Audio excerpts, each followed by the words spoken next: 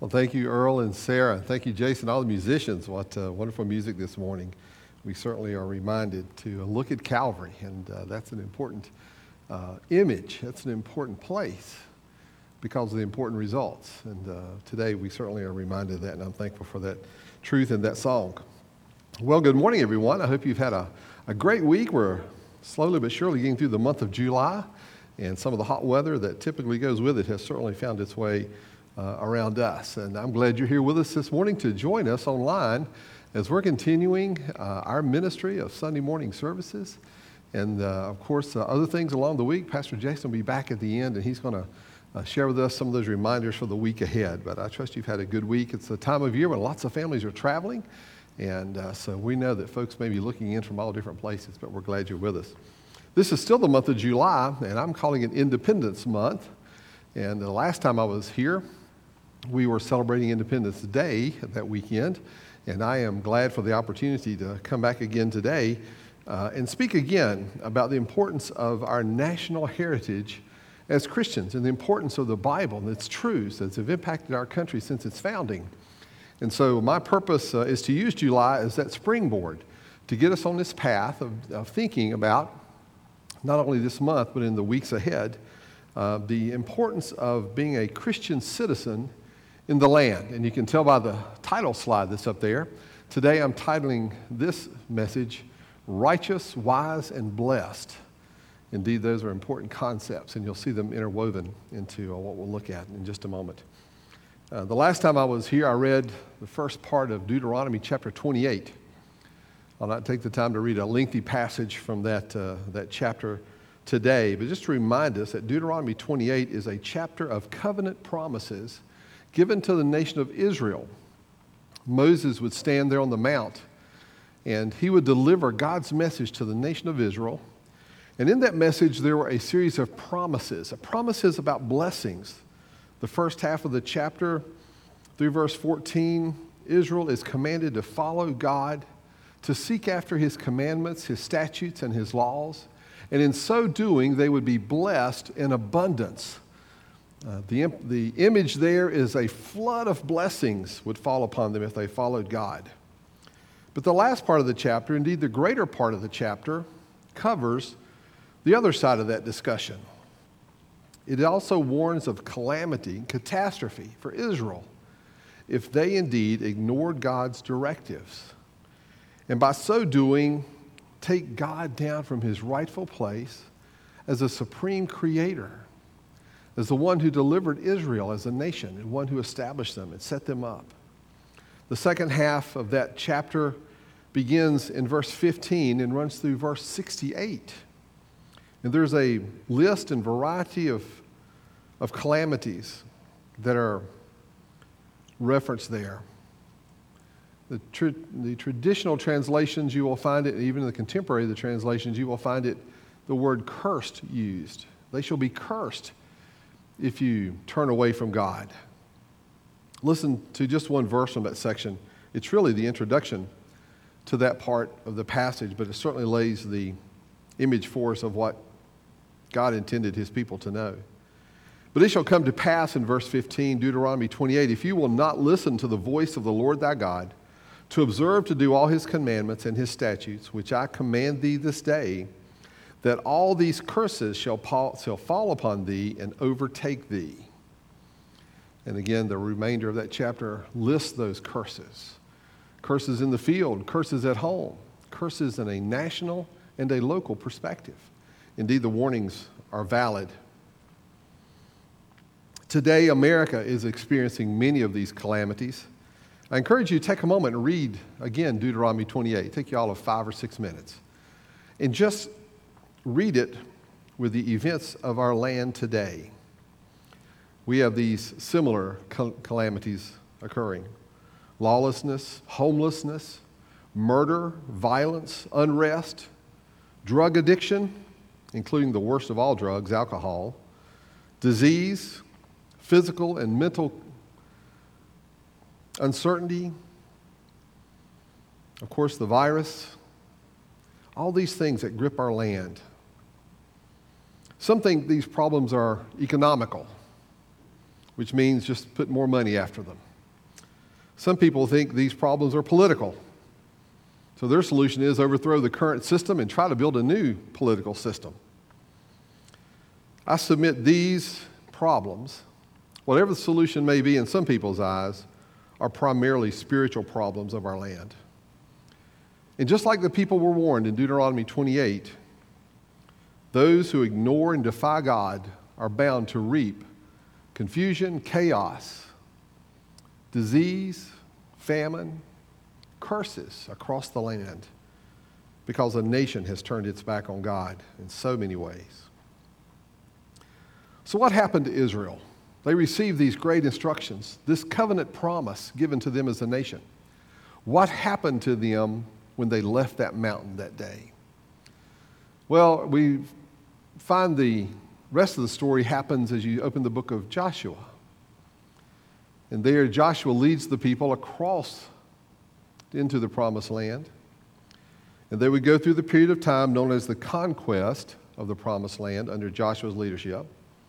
And then there would be the period of the Judges. Of course, that's the next book after Joshua. And through that 2 books of Israel's history, some 360 years would elapse. And by the time we get into the next phase of Israel's history as a nation, they are crying for a king. They want a human to lead them. And so we find as the story unfolds that about the year 1050 BC, Saul becomes king of Israel. Following Saul, of course, is David, and following David, his son Solomon. And if it had continued as its lineage would have, Solomon's son Rehoboam would have been the next king. Indeed, Solomon, by the time the nation of Israel get to Solomon, they had known what history now will call the golden age of Israel. They were more wealthy, more influential, stronger than nations around them. They had great influence. But this age would not last. Indeed, as the nation grew and expanded, they went through periods of turning away from God, even the kings themselves. Indeed, Israel's eventual downfall and its ruin would be of their own making. They made choices. They followed not after the path of God, but after their own hearts and deceitful lust. After Solomon's death, Rehoboam should have inherited a kingdom prepared to move into the new rule of a king who would lead them. However, his policies caused a split in the 12 tribes. 10 of those tribes would form the northern kingdom, and 2 tribes the southern kingdom. We know that northern kingdom as it retained the name Israel, but the southern kingdom, comprised of Judah and Benjamin, would use the name Judah. So in 930 BC, after some 120 years of unity as a nation, Israel divided. The kingdom split. Jeroboam, who was selected to be the king of Israel, he had been an advisor to Solomon, was the first of 18 kings who would rule Israel for a total of 208 years. The Bible tells us plainly that these kings did not do what was right in the eyes of the Lord. Imagine that, for 200 years. There was hardly a time when a king did that which was right in the eyes of the Lord. The Bible condemns Nadab, Baasha, Ahab, Ahaziah, Jehoram, Jehoahaz, and several others with a verse that sounds like this: he did evil in the sight of the Lord. As a result, in 722, Israel would be invaded by the Assyrian army. They would be captured, brought back into the Assyrian nation, and history now knows them as the lost 10 tribes of Israel. No remnant of them is to be found. Their choices, their decisions, their following of an evil king led them down this path of self-destruction. What about the southern kingdom? Rehoboam, the son of Solomon, was the first of 18 kings ruling the southern kingdom. For a combined 344 years, of these 18 kings, only 5 would be men who would rule and do what was right in the eyes of the Lord.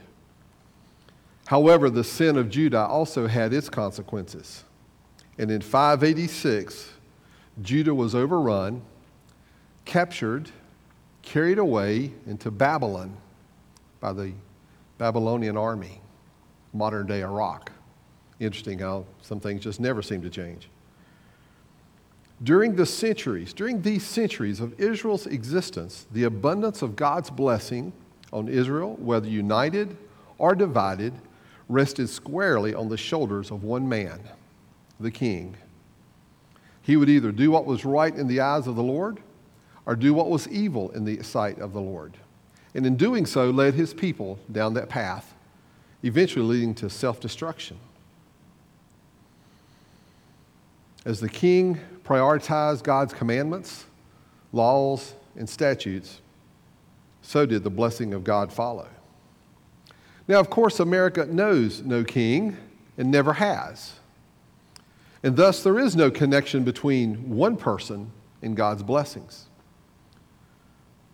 No, the leadership of America does not rest on the shoulders of one individual, but rather it rests on the shoulders of individual political parties whose policies will, if elected, direct the country's laws, military, and resources, and also greatly influence the ethical and the spiritual life of the nation.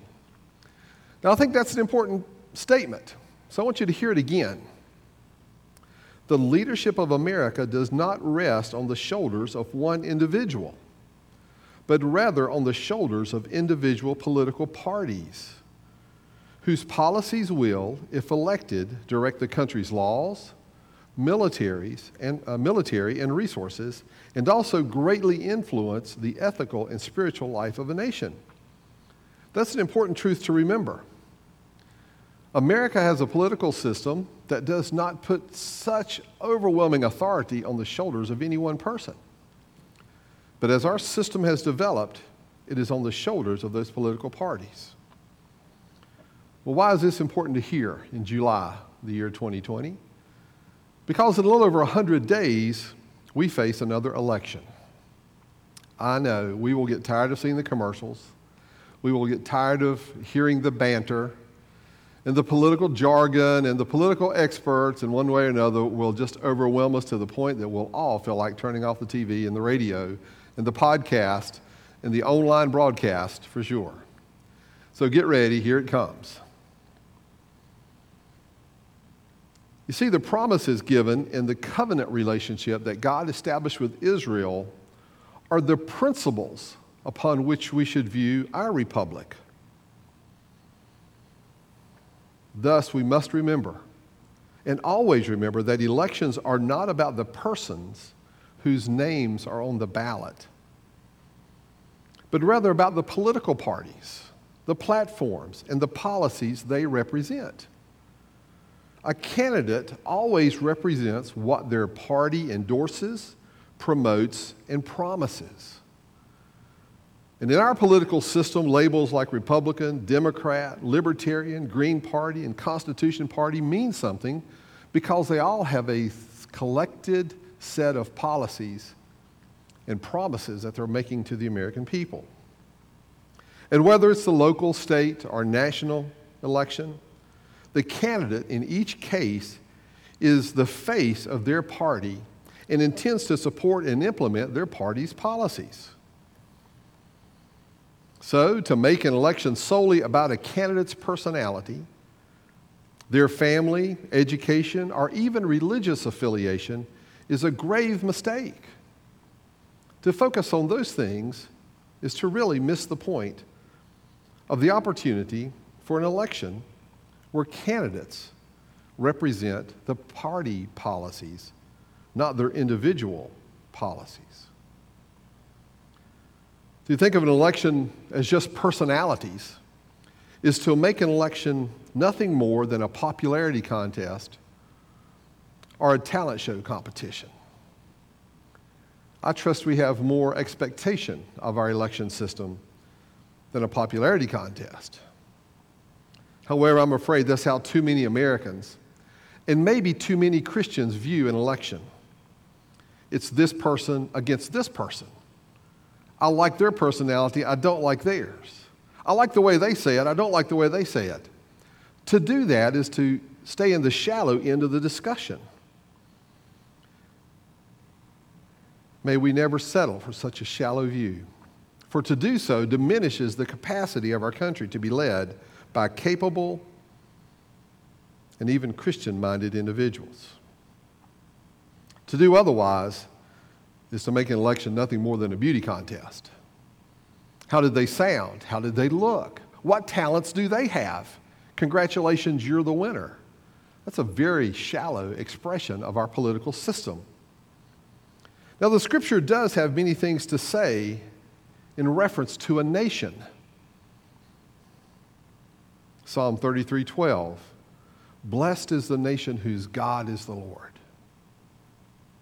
Not blessed is the nation who is the most attractive leader, the most intelligent leader, the most educated leader, the most experienced leader. No, blessed is the nation whose God is the Lord. Proverbs 14:34, righteousness exalts a nation, but sin is a reproach to any people. Righteous, wise, and blessed. Psalms 9, verse 17 explains how the wicked shall be condemned, as will all nations that forget God. Indeed, a nation that forgets God sets itself on a path of self-destruction. And I think we're seeing some of the fruits of that begin to show up in our land today. Indeed, if we seek the blessings of God on our country, it will mean much more than singing God Bless America. It will mean much more than having In God We Trust as our national motto imprinted on our money. It will mean much more than reciting that we are one nation under God. It will mean valuing the core of America's identity as a nation founded on a biblical truth and the expectation of a population who will vote based on biblical principles.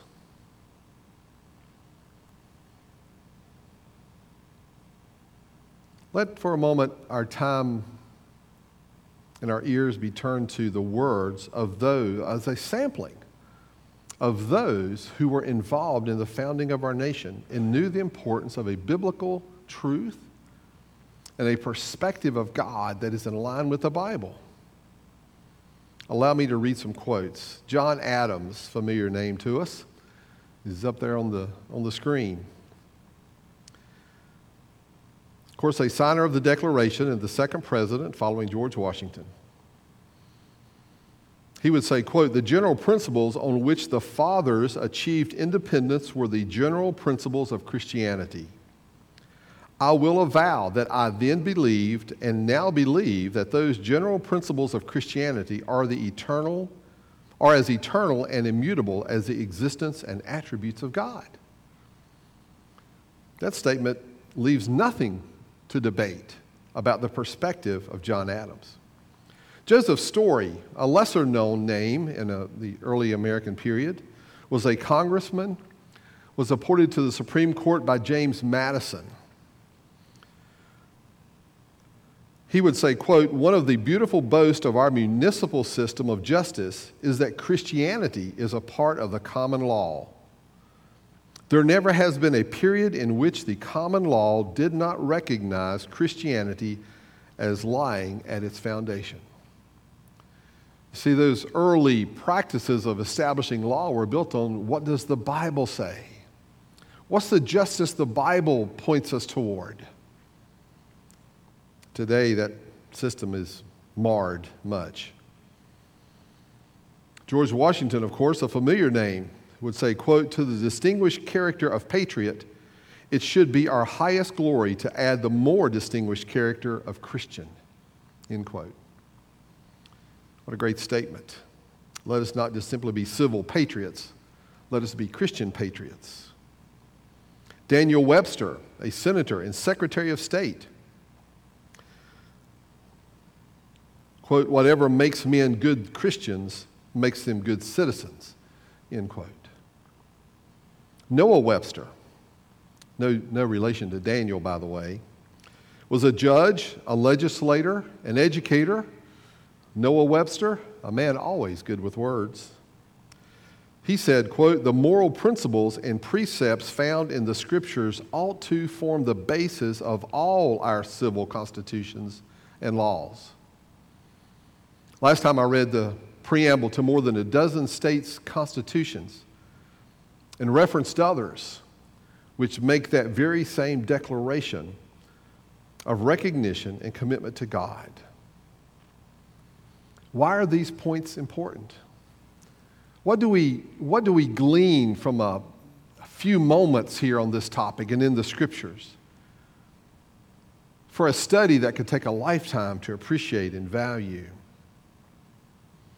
I think there are 3 points for the patriot Christian to consider. First, don't be shallow and see an election as a popularity contest. It's not about the way he or she says it.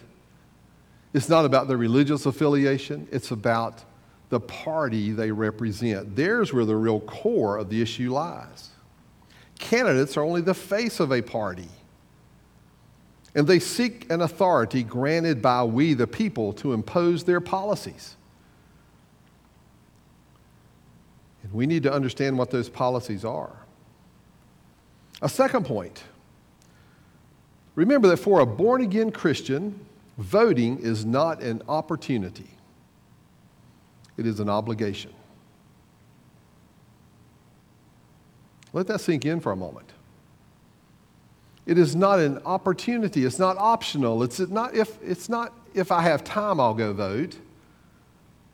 It's an obligation that is cast firmly upon us and expected of us. If righteousness is our intention and biblical ethics is our heartbeat, then Christians cannot be silent and sit on the sidelines. Shaping our country and her future cannot be left to the godless, the unrighteous, and the anarchist. Christians must make our voices heard and our votes count. To do otherwise is to desecrate every previous generation's work and sacrifice of preserving liberty. One 18th century English statesman and political thinker, Edmund Burke, wrote a statement I would be surprised if most of us haven't heard. Burke said this, quote, the only thing necessary for the triumph of evil is for good men to do nothing, end quote. We've probably all heard that said in one way or another. Indeed, it is true. But I would like to adjust his statement just a little bit for our time and circumstance. To say it this way, the only thing necessary for the triumph of evil and for the fall of America is for born-again Christians to do nothing. To say, oh, it's politics, what do I have to do with that? Let's never forget the political structure of our land and the policies implemented by those in power will impact our freedoms and liberties, not just as Americans, but as Christians. And we need to make sure we're making a stand and making our voice known. Indeed, there is something to do. And here, 100+ days out from the election, I must ask, are you registered to vote? Will you be informed on the positions of the parties and what they propose to do if elected? Will you use the blessings of liberty to exercise your right and obligation to vote? For that vote is an obligation that should be driven by a biblical ethic and a biblical expectation. Point 3. Thus, at the forefront of this discussion, and it's true in any election, at the forefront of this discussion are not the candidates themselves. We will be flooded, overwhelmed with quotes, commercials, articles, blog posts, Twitter feeds, Facebook posts by candidates who are looking to get our ear and hear their best political speech. But we need to look beyond the candidate. Remember, to only look at the candidates is to make the election a beauty show. At the forefront are not the candidates themselves, but what the candidates represent in the policies and philosophies of their respected political parties. We as born-again Christians cannot be silent and do nothing regarding the most important ethical issues of our day. I briefly list 10 things that are before us in this election particularly. But I'll list only 10. It would be easy to double or even triple this. And this is in no necessarily particular order. So think with me about the impact the current election season may bring upon these issues. The recognition of God and His place in our country's history, present existence, and future endeavors. What will that recognition be? Second, life. Life itself and the value of life. Will we as a nation, here's the question, will we as a nation continue to sanction the killing of unborn children at a rate of 16,500 per week? Think for a moment about the immensity of that number. How many great scientists, how many great researchers could be alive today to help in this virus pandemic, as it's being called? How many could be alive today if they hadn't been aborted 30 years ago? How many great political leaders that we cry for would have been alive today had they not been sacrificed at the altar of the abortion clinic? How many great pastors, evangelists, spiritual leaders from the biblical perspective could be here today, echoing across the hills and valleys and plains and coast of our land the truth of the gospel if they had not been aborted 30 years ago? Will we continue to allow 16,500 plus lives per week to be taken? Third, marriage and the family. There is an attack, a full frontal attack on the biblical family, and that attack cannot be ignored or discounted. We must stand strong on what the Bible teaches about marriage and the family. Freedom to exercise our faith. Fourth, not just to worship within the walls of a church, but in the true ministry of preaching, evangelism, and spiritual commitment to the communities throughout our nation. Fifth, education. Who is responsible for the education of the children?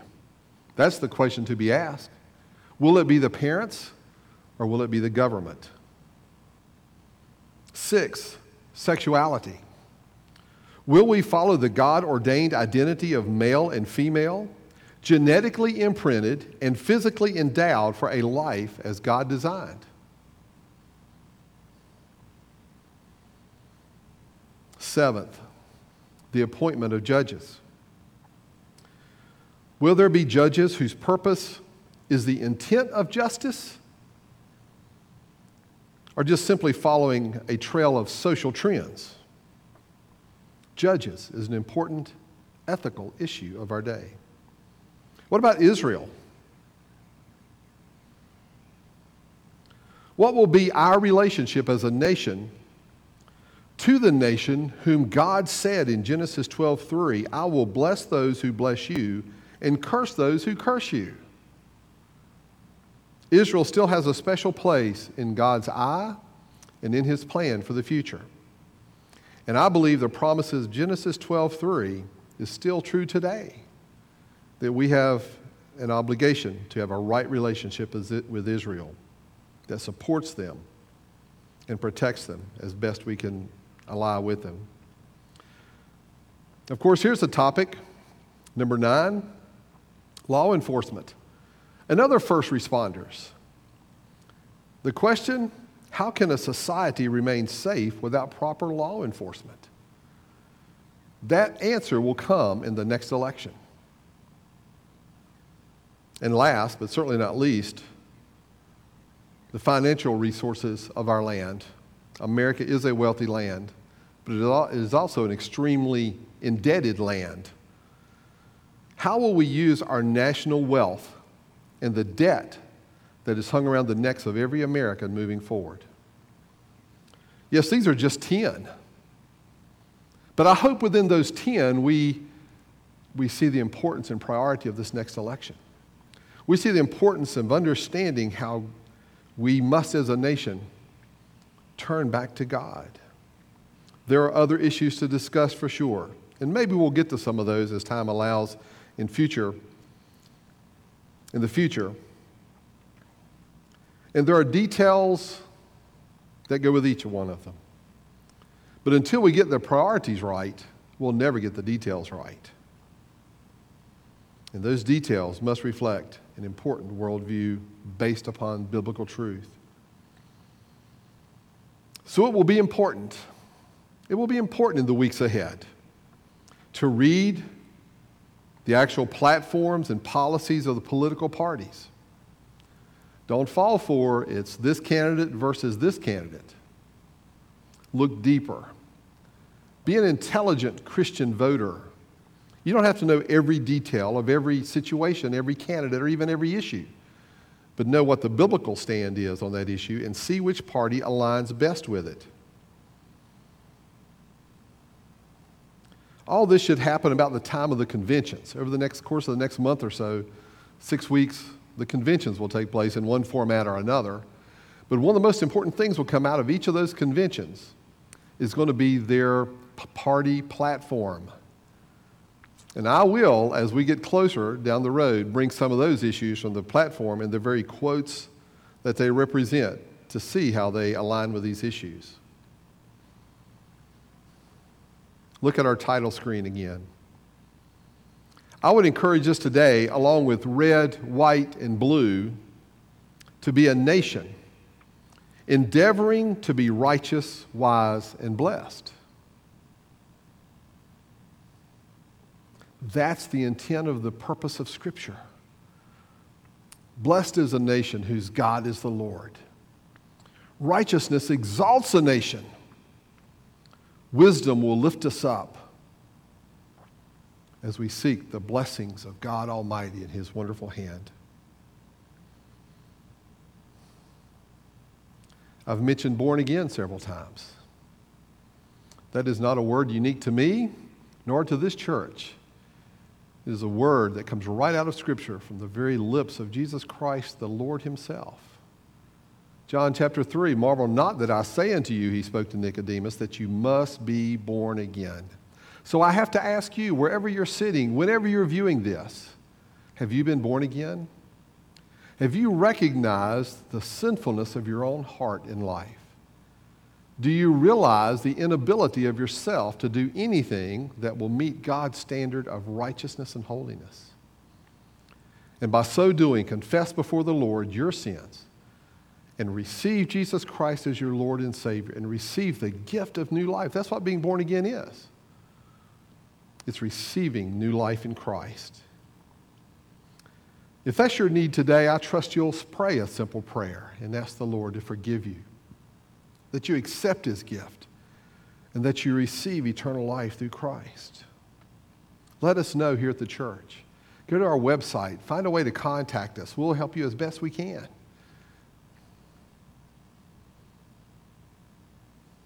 What if you are a born-again Christian? Then I think there's no better reference from the Scriptures than 2 Chronicles 7:14, which we have heard, but we need to hear it again. If my people, which are called by my name, shall humble themselves and pray and seek my face and turn from their wicked ways, then, God says, I will hear from heaven and will forgive their sin and heal their land. America has had many trials, many times of testing, politically, socially, wars, many things. And once again, we come to realize that our only help, our only solution is built upon the reality that we need God's hand. I want our land to seek God's face, to know His blessing, to turn from its wicked ways, and to acknowledge Him. I trust that will be the prayer of our hearts as we move forward in the things we seek to accomplish in the ministry of our lives and our church, the outreach to our community, and the breadth and depth of this great country of America. May it be true that we call upon God. I trust we'll all take this and apply it to our hearts and begin that journey over the next 100+ days of understanding what it will mean for Christians to vote. Encourage others. We're going to be promoting and reminding you of dates and important deadlines to get things done so that your voice will be heard. What an amazing thing it would be if the born-again, evangelical, Bible-minded Christians would go to the polls in 100+ days and vote with a conscience of a biblical worldview. I think it'd make an amazing difference in our land. Let's pray as I close. Father, thank you for the time you've given us, these few moments to look again at your word, to glean its truth, to see the lesson that Israel went through in their own self-destruction.